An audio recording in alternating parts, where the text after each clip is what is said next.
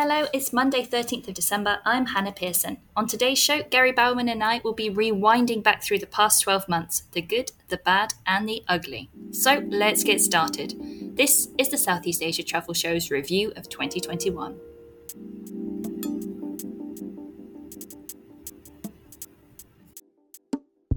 Hello, wherever you are in the world, and thanks for listening in. So another year goes by, and how will history judge 2021? Mostly unfavorably, we'd probably imagine. We enter the holiday season confronting some of the similar complex uncertainties as 12 months ago, after shards of light briefly flickered back in November. So for today's review of 2021 show, Hannah and I have created a list of 10 events and developments that will always remind us of this year 2021, plus 5 more that bubbled just under our main list. So, Hannah, this time last year, 17th of December actually, our review of 2020 show described it as 12 months that no one will ever forget. What would we say about 2021? Well, it's like Groundhog Day, isn't it? We can say exactly the same for 2021. And it's funny, you know, in this weekly report that I pulled together, I always delete out old updates. And I was going back through Singapore and I noticed, I think January 2021 was Singapore blocks countries from South Africa from entering the country. I said, oh, that rings a bell. It's just the same thing, isn't it? We just see the same news over and over and over again, reopening, and closing. And gosh, I really hope 2022 is better. It has to be, right?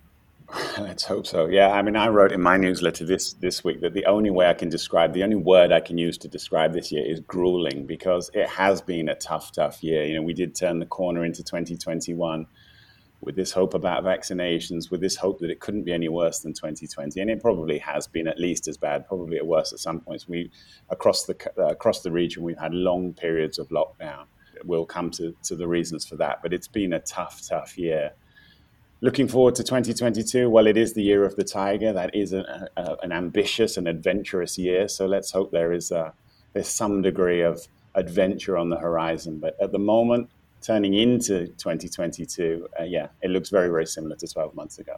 It does. So shall we have a look at our top 10 list? And at number one, I'm sure our listeners have guessed it. I'll give you a few seconds to guess. What do you think it could be? Is the Delta variant. Of course, I think that is the main event, if it was an event, we could call it that, of 2021 that has impacted the tourism industry in this region beyond belief, really, is this Delta variant. And, you know, as you and I have discussed before, Gary, things were doing okay. The region had a pretty good handle, for the most part, on handling COVID-19. And along came the Delta variant and upended everything that countries knew about how to handle the virus and their plans for vaccination, didn't it? Yeah, it did. And it emanated from India. So if we go back to, several months ago, from late February onwards, the world watched in horror, really, as India suffered at the hands of COVID-19. The daily infection wave peaked at 414,000 daily cases on the 14th of May.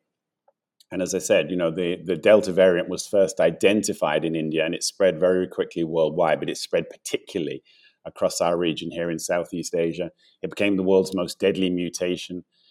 It really took governments, I wouldn't say by surprise, but it certainly scared everybody in the region. And as we were at the midpoint of the year, Hannah, we were case counting every week, really. And when we go back to July, the 10 nations of ASEAN surpassed 1 million active daily cases for the first time. Indonesia peaked at around 57,000 daily cases in July. So if we go back to that period, July and August, most of the region was in lockdown. Travel looked a long way away. And even into mid-July, there were 1.164 million daily active cases in the region. Now, that went right down across the next months. At the beginning of December, there were just 417,000 daily cases. But unfortunately, that started to rise again. Yesterday, 470,000 daily cases. So we are back to this case counting. Government priorities are, again, looking at the spread of the virus rather than as we were hoping that vaccination was going to contain it and we'd be moving forward. But Yep, the Delta variant, definitely the biggest story of the year. Yeah, absolutely. I mean, a link to that has to be our second one, really. So this is airlines failing. And we haven't really seen massive collapses of airlines. You know, they haven't gone out of existence, but certainly many are going through rehabilitation processes now. And obviously, a lot of this is down to the fact that international routes have not really been operating because borders here are still pretty closed. So they can't really make money from that. And, you know, most of this year, domestic travel has not been possible either. Or if it has been possible, appetite has been somewhat dampened. So again, airlines can't really make money from domestic routes either. So we have seen airlines like Thai Airways go through rehabilitation process. I think Garuda is just entering that now. Air Asia X has, and that one is really quite controversial in Malaysia, isn't it, Gary? Yeah, it is. I mean, I guess we have to kind of separate out. I mean, AirAsia is a slightly different case to Garuda, Thai, and Philippine Airways. Now, those are big legacy carriers. Most of them are largely, or not wholly, government owned. They're the flag carriers, and they did carry with them a lot of debt baggage and a lot of mismanagement into the pandemic. AirAsia X didn't have that; it wasn't particularly profitable, but it did come into the pandemic with a big flight network, and all of that network just suddenly closed down. But yet, it is hugely controversial here, simply because of the nature of the turnaround and the minute fraction that creditors are being paid on their loans or on their outstanding debts in order to keep AirAsia X solvent. We'll see how that goes into the new year, because at the moment, even though it seems to have reached agreement with its creditors, those routes still aren't open again yet. So it's unable to really make the revenue that it needs. Absolutely. Moving on to number 3, and that is the fact that Southeast Asia has gone, and this is pretty impressive, I think, actually, from the beginning of the year to one of the regions that was really had barely started its vaccination drive in many, many countries. Even the middle of the year, this is why Delta variant had such an impact on the region, was because the region was still not very highly vaccinated. So it's gone from one of the least vaccinated to some countries in the region are the most vaccinated in the world. So you've got countries like Cambodia, like Singapore, even Malaysia, which have a really, really high vaccination rate now. And not only that, countries have now gone from beyond scrambling around for vaccines to looking at booster doses. And Cambodia is even looking at administering a 4th booster dose in 2022, let alone a 3rd booster dose. They're already well on the way with that, but they're looking at a 4th one. Indonesia just crossed the 100 million adults fully vaccinated in the country, which is super impressive, isn't it? It's been a real logistical operation to manage to get that many people vaccinated. And we know it's a country that they are not even at 50% yet of their population. But the fact that they have managed to get shots into the arms of 100 million people at least twice, I think it is really testament to each country kind of pulling together and rolling out this vaccination drive, wouldn't you say? Yeah, it was a pretty confused picture if we go back to about February, when Singapore and I think Indonesia were the first that really started to move on vaccinations. But it was, like you said, it was supply. The supplies were very, very patchy in those early months. Even where countries were trying to roll out their vaccination programs, they didn't have the supplies. Malaysia is a good case and example. They tried quite hard to move the vaccination process pretty quickly, but at the beginning, the supplies simply weren't there. Once the supplies started to coming through, Malaysia, I would say, is one of the most impressive, because it does have a mid-sized population. It's about 33 million people, so that's nowhere near Indonesia, which has about 275 million. Vietnam is nearly 100 million. Philippines is more than 100 million. So those are the big populations, and those were always going to be the ones that were going to be much, much slower, simply because of the logistical issues there. On the lower end of the case, obviously, Singapore has a very, very small population. Cambodia doesn't have a particularly big population. So it was inevitable those two would lead the race. But I think Malaysia's, from a standing start, done pretty well.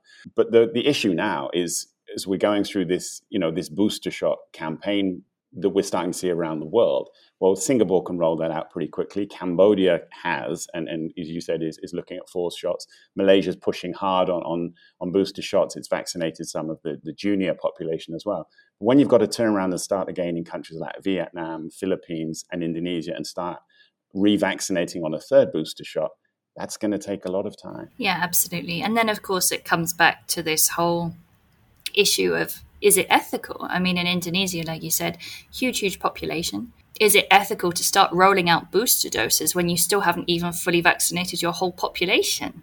Right? So you've got all of these issues, particularly with these larger countries, like you say, that are inevitably going to complicate things. Yeah, and I think you also have a new wave of hesitancy as well. I mean, we did see that, particularly in Malaysia at the start of the rollout. There was huge hesitancy here. That really kind of was eased away. We moved towards, I wouldn't say we have a vaccine mandate here, but you really can't do a great deal unless you're vaccinated. It's very difficult to get into bars, restaurants, even offices unless you show your vaccinated status. So moving into another era, another rollout of that, particularly when people are concerned that the vaccines they had before may have a much lower immunity. So particularly the Chinese vaccines, we're reading reports at the moment, the AstraZeneca doesn't really give you too much immunity against Omicron. So you're probably going to have to go to one of the mRNA vaccines. And, there is a lot of concern, I think, across Asia about the mRNA vaccines. So, yeah, we're certainly entering a new level of complexity on vaccinations. And it's going to be a numbers game again, I guess. Yeah, absolutely. So moving on to number 4. This has to be about domestic travel, doesn't it? I mean, and the fact that, as we've already alluded to earlier, the fact that it has reopened. The beginning of this year, it was doing really well. The numbers were getting really strong. Of course, there was a big spike after all of these people have been moving around, so it was closed. Now it was starting to reopen again, I'd say about Q4, when we started to really see things starting to pick up again. But this stop, start does not help local tourism stakeholders with their operations. They just don't know which way they're coming, basically. And often governments have announced policies very last minute, very little notice for them to be able to adapt and really maximize reopening as well. Yeah, there's that. And it hasn't helped travelers themselves either. I mean, confusion about where and when you can travel in some countries of the region, as we've noted beforehand. There are different regulations in different parts of countries, particularly the bigger ones like Philippines, for example. So it's been quite difficult. It's real patchwork, even in the domestic travel sphere. We've said several times on the podcast here in Malaysia for 8 months, we weren't able to travel domestically. 8 months, that's a long time. And that really starts to erode confidence. Fortunately, we've seen that come back in Malaysia. Domestic travel, particularly up to places like Langkawi and Penang, seems to be going quite strong. And that confidence may pertain through the next few months, given the fact that there probably won't be any international travelers coming in. Local travelers have the place to themselves, really. So, but it does mean that the travel industry has to work much harder to encourage people to travel and travel again. We'll probably have to see more incentivization, more discounting in order to make that happen. Yeah, so it's a difficult cycle when you have these closed loops within countries. But fortunately, at the moment, in most countries, we are seeing domestic travel, which, if we go back 3 or 4 months, that wasn't even on the agenda, was it? No, exactly. So I think that has given at least a boost to tourism at the end of 2021, and about time. I think probably most tourism stakeholders listening to this podcast are probably saying about time. We've gone for long enough this year with zero revenue. We needed to start making revenue at least at some point. But it's been tough. I guess the other point on that as well is it tends to favor the bigger countries because there's more to explore. But you look at countries like Singapore, perhaps even Brunei, it's quite difficult to regenerate more domestic travel. In Singapore, it's near impossible, even though there has been some innovation, hasn't there, in some of the experiences that they're offering to people. Yeah, I mean, they have had really innovative kind of hotel staycations. You can bring your pet along. I think they've had Squid Game themed ones. Really very high levels of innovation for local tours as well, where you can really discover the kind of Singaporean heritage that are geared solely towards the local market, not towards the international market anymore. So that's been really refreshing to see.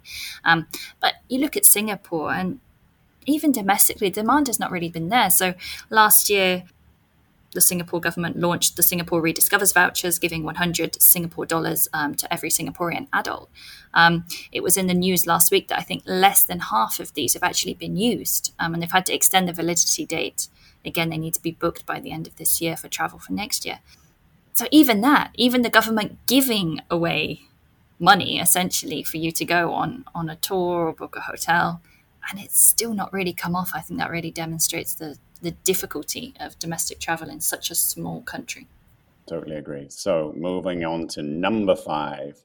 Number five is Bali's reopening, or did it reopen? It's a kind of question here. There was a will it, won't it for many months before. It was almost like the Phuket sandbox. You know, we had so much prevarication, we had so much flip flopping, and then it was supposed to reopen to international travelers. I think it was the 14th of October. So that's 2 months ago right now, but nothing has happened. No, exactly. I remember, in the middle of the year, we had a podcast, didn't we? We had the Phuket Hotels Association and the Bali Hotels Association, and a really interesting conversation. Go back to that one. And it really seemed it was this competition, who was going to open first. And actually, my money was on Bali. I think if you go back through the podcast, I was saying, no, Bali's going to be the one to reopen, not Thailand. Bali's going to do better. Thailand's got all of these hoops you've got to jump through.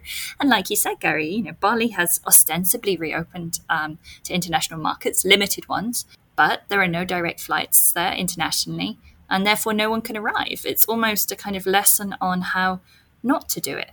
And like you say, perhaps the government has its reasons for doing that, but yeah, if you're a Bali hotel, you must be feeling very frustrated right now, I think. Yeah, I mean, the domestic travel scene to Bali obviously is very, very strong. Indonesian travel to Bali has always been so important, and that seems to be coming back. The numbers are quite good, but Bali is really, really suffering. You can see that.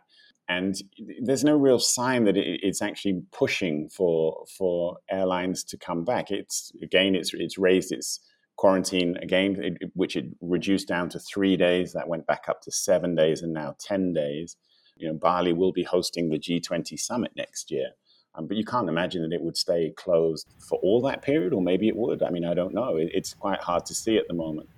There seems to be a lot of political positioning in Indonesia right now. There's an election, in 2 years' time, and Joko Widodo will obviously will leave the presidency. So there's a lot of positioning and people taking positions, and tourism, I guess, is going to be in the crosshairs of that over the next 2 years. But yeah, it's a very uncertain situation for Bali right now. I mean, I guess one thing that you reported yesterday, Hannah, is that Indonesia has actually removed these new restrictions it was going to place on domestic travel over the holiday season. So that should unleash some domestic demand for Bali. But yeah, it's a very unclear picture. I would say in the region right now, it's one of those that, probably the hardest to read. Yeah, absolutely. It seemed easier to read earlier in the year. Like I said, we were very confident that we thought it would open, and it just has fizzled out for reasons kind of unknown. So yeah, big question mark, big grey area. What is going to happen in Bali in early 2022? I honestly don't know. Yeah, and particularly curious, I would say, Hannah, given the fact that Australia has reopened its outbound market. Not totally, but it has started to reopen its outbound market. And, Bali is right there. It's right on the doorstep. It's the huge market for Bali, but it's turning visitors away and airlines away right now. Yeah, I mean, and even more interesting that Thai Airways have just opened up a direct Sydney to Phuket flight. This is the first ever direct to Phuket, and they're looking to open up more connections between Thailand and Australia as well in 2022. So clearly Thailand is seizing that opportunity. They see the Australian market and they're going to go for it. Yeah, Bali's got to get a move on if they want that outbound Australian market. But perhaps they don't. Like we said, maybe there's something going on that we can't see right now that will all become clear. The mystery continues. So let's move on to number 6. And this is where we started to get a little bit of brightness in our eyes, didn't we? Towards the second half of the year, it looked like a recovery was starting. And we actually said this back in August. We did a podcast called Did August Mark the Start of ASEAN's Travel Turnaround? And we noted that as vaccine rates were starting to increase in some countries, notably Singapore, of course, there was this talk among governments about endemicity, of COVID resilience, and the reopening of travel started to move up governmental agendas. And from there on, from September onwards, we started to get more positivity, didn't we? Yeah, absolutely. I mean, we have always, well, not always, but for the last year, we've always heard this talk about the ASEAN travel corridor. Whenever there's an ASEAN meeting, they always talk about this travel corridor, which is still not materialized a year on, and I have my doubts it ever will. But excitingly, like you said, we were starting to see these some unilateral, mainly unilateral agreements between ASEAN countries. So Singapore with Brunei having the vaccinated travel lane. Later, now they have opened it with Malaysia. Of course, that's the big one for at least, where Gary and I are sat in Malaysia, because the traffic between Malaysia and Singapore, of course, is so great normally. Economies are so interlinked. So that was an exciting one. But Singapore has also added Cambodia, Thailand to its vaccinated travel lanes list as well. And because Thailand and Cambodia both allow Singaporeans in without quarantine too, we're starting to slowly see, some possible ASEAN travel corridors within that. Just selected nations. It's not this open, free for all, but it's getting there. Announcements like Malaysia and Indonesia are going to set one up. We're slowly crawling towards some kind of inter-ASEAN travel, right, Gary? Yep, it did look that way. And I guess the two next points, number 7 and number 8, were part of this sort of gradual reopening that started to actually move a little bit quicker. And I guess the one phrase that we've been talking about all year, which has bored everybody to tears, is the Phuket sandbox. So that started in July. And that was, as we know, that was Thailand's initial attempt to reopen the country via Phuket. That was on the 1st of July. Travelers could fly into Phuket, basically do a fairly lax quarantine in Phuket, and then you would be able to travel onwards around the country. It didn't really work. There were so many reasons. It was a little bit too complex. The procedures were very restrictive, and it was probably the wrong time as well. July isn't really a great inbound time for Thailand. But then it shifted that, didn't it? And over the next few months, we had more prevarications, we had more flip-flopping, but eventually, on the 1st of November, we had Test and Go, which at the time, Hannah, led the region, didn't it, in terms of reopening to international travel? Yeah, I mean, so they opened up to, I think it was 63 countries, quarantine-free, or, I mean, some people argue it's not quarantine-free, don't they, because you've got to spend one night until you get your RT-PCR test on arrival, but essentially quarantine-free, and then you could travel anywhere you wanted to, so long as you're fully vaccinated. So this was, Thailand was leading the way. And you could argue that Thailand really has led the way the whole year. Yes, we I guess pointed out, I was going to say criticised, but let's say pointed out their inconsistencies in government policies and flip-flopping, like you said. And tourism minister says one thing, TAT says another thing, finance ministry says another thing. But they were brave enough. They did it. And everybody looked at them in ASEAN and everyone was following them. So for a while, everybody else was talking about the sandbox, weren't they? Now that's kind of shifted interestingly, and people are talking more about vaccinated travel lanes rather than test and go. But they were the leaders. Someone had to do it, and they did it. And like you say, this test and go, it has proved to be a lot more successful. They are certainly attracting a lot more inbound visitors. And that's great to see. Yeah, absolutely. I mean, I know quite a few people that have done Test and Go, and they do say that the procedures have become a little bit simpler. It does seem to be working relatively well. Demand is still pretty low. I think we expected that. That's just the nature of the global situation right now, and particularly here in Asia Pacific. But that kind of opened the door, kicked the door open really to as you mentioned, there were 63 countries that are permitted for vaccinated travelers to go to Thailand. It was looking to expand that, but it then rolled back on that when Omicron came. But that opened up two more expansive reopenings, and one of those was Cambodia, one of those was Philippines. But the first to really go wide, I would say, was Cambodia. Yes, and this was a complete shock announcement, I think, wasn't it? It was literally the Prime Minister on Sunday announcing, we're going to reopen the country to everyone from tomorrow. Wasn't it? I think it took everybody by surprise, because a couple of weeks before they had been talking about this Sihanouk sandbox idea that they would just open up Sihanouk province to inbound travellers, which was really heavily criticised by tourism stakeholders at the time, because that's a very limited place. It was pitting a beach destination in Cambodia with much better beach destinations known across the region. But they announced, we're going to reopen the country. We don't care what country you're from, so long as you're fully vaccinated. You don't even need to have an RT-PCR test on arrival. antigen test is fine, therefore even eliminating that kind of overnight stay that Singapore and Thailand have got. It kind of blindsided everybody, didn't it? It did. And then it kind of influenced the Philippines as well, because the Philippines had said that it was going to reopen to vaccinated visitors from, it was a restricted list. I can't remember the total number of countries. It was about 40, and it was quite an odd list. And then all of a sudden, it did the same thing almost overnight as Cambodia did, and said, we're going to reopen to more than 150 countries. And so you were starting to see that what is the basis of creating these green lists? And they've never made much sense to me. They still don't. But, Cambodia didn't even have a list. Philippines said it would have a list of 150 plus countries, which was most of its markets that anybody would ever travel to the Philippines. You still have this restricted 63 country and destination list in Thailand.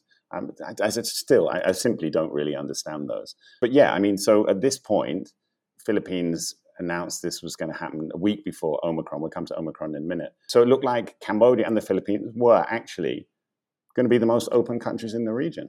It's quite interesting, like you said, we'll talk about Omicron again in a minute. But Cambodia have almost taken a bit of a stand about that. So very briefly, they banned African travellers. And then they've actually taken African travellers back off the banned list, and they just remained open.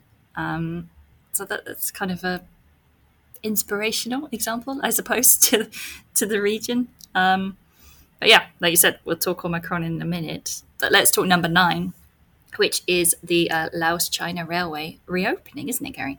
Yeah, I've been following this right from the beginning, actually. It took 5 years to construct. It cost about $5.9 billion US. And obviously, the China-Laos Railway is the first part of this ambitious plan to create a pan-China ASEAN railway system, which would connect with China's own high-speed railway system. The Lao-China Railway runs from the China-Lao border at Boten down to the capital of Vientiane, goes through some of the Laos's most beautiful countryside. Ultimately, that will connect with the southwestern city of Kunming in China. But there are two sides to this, and it depends which kind of media that you read, really, because if you look at the travel and tourism media, they really focus on the opportunities that this will bring for Chinese travelers to come into Laos, and also for Laos domestic travelers to travel around their own country without having to fly or without really long highway journeys, because the highways in parts of Laos are not great, and in some parts it's very, very difficult to travel. So there's that side to it, but there's the other side, which I think is probably just as important, probably more important, and that's the fact that Laos is a landlocked country. And this is a part of a way for China really to start trading across land with Southeast Asia. There are more projects in the line. Thailand has announced that it will develop a high-speed railway system over the next 10 years. And part of that will actually the second part will connect to the Lao border. So you can start to see that there is this creeping railway network that's going to move through ASEAN, mainland Southeast Asia. It will take a long time. This is a long-term project. There's also talk at the moment of perhaps another line between Bangkok and Kuala Lumpur, which really, again, would extend that link even further down through the peninsula. And ultimately, the Malaysia, Kuala Lumpur, Singapore link that was cancelled earlier this year, but there's talk about that coming back again, probably under pressure from China. So, this is all about trade. It's about infrastructure. It's a little bit about tourism, but it's a very, very complex cocktail. But if you're in Laos and you can travel on this train, people have been in the last week or so. It looks like the numbers are quite good. It's a great opportunity to travel around the country. And quite frankly, Hannah, as soon as I've got an opportunity to do it, I can't wait to jump aboard. Yeah, it sounds exciting, doesn't it? And you're right, there's been a really good uptake, I think, so far from what I've been reading. It seems like people are really excited to ride this high-speed train as well. And it would just be interesting to see how that impacts later on Lao Airlines, whether they continue to operate the same kind of flight frequencies and things. But yeah, a good story, I think, a good development, really, that's happened in Southeast Asia this year. Yeah, and I think the other side to it as well is the fact that although this is talked about mostly in terms of Chinese travelers coming into Laos and Laos domestic travel, this will be a tourism attraction. If you're flying in from Malaysia, or you're flying in from Singapore, you're flying in from Thailand in future, you'll want to take a trip on this railway. So although it costs a huge amount of money and probably will never be profitable, it has created another reason to visit Laos. So moving from a pretty positive development to the one that's dominating every news headline in December, and that is Omicron. Everybody guessed that one as well, right? Right now, we still don't really know what the impact of this is going to be kind of in the medium term on tourism. I mean, certainly in the shorter term, we have seen this knee-jerk reaction from governments across the region, closing down borders, extending quarantines, postponing reopening plans. We haven't seen so much yet additional restrictions on domestic travel, which is good. We have so far only really seen a few reported, let's say, known Omicron cases that have been identified in the region. There's still not been this really locally transmitted spread, in large numbers, which is at least something. But it's just this big question mark. It's this big uncertainty that the tourism industry just doesn't need, isn't it, Gary? Yeah, it is. And it also completely rolled back the way that governments were talking, didn't it? Up until that point, governments were talking about being COVID resilient, about having to live with the virus. As we said earlier, travel was back on the agenda. Singapore was scaling up its vaccinated travel lanes. Thailand was looking to increase the number of flights that could come into Thailand. All these things, Cambodia, Philippines, Malaysia was talking about it would reopen by, at the very latest, the 1st of January 2022. That at the moment seems to have gone a bit cold. So yeah, it just stopped everything. It put everything on hold. You're absolutely right. Scientifically, we're still really awaiting to see what the impacts are going to be longer term. Some countries are taking stronger measures. You look at the UK, for example, which has been pretty lax in the way that it's managed COVID-19 so far. That started to impose new restrictions. Are those valid, or are those simple political measures? If you listen to scientists talking in South Africa, they are saying that transmissibility is much, much faster, much, much quicker, and the immune response from people who have previously contracted COVID-19 or those that have had double vaccines is a lot lower. So it does have the ability to spread much, much quicker. But in terms of the actual overall damage and that it can do in terms of hospitalizations and deaths, I think we're still awaiting for more data. But yeah, it just put everything back on hold. And a period like this at the end of the year, when we were looking for a bit of growth in terms of bookings for Christmas and New Year, and then into the Lunar New Year period. I mean, if you look at the flights to the UK, for example, from Malaysia, there were huge numbers of bookings of flights going to UK for Christmas.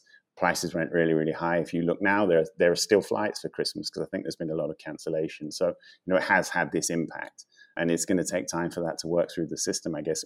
And again, as always, we're going to be led by what governments actually say we can and can't do.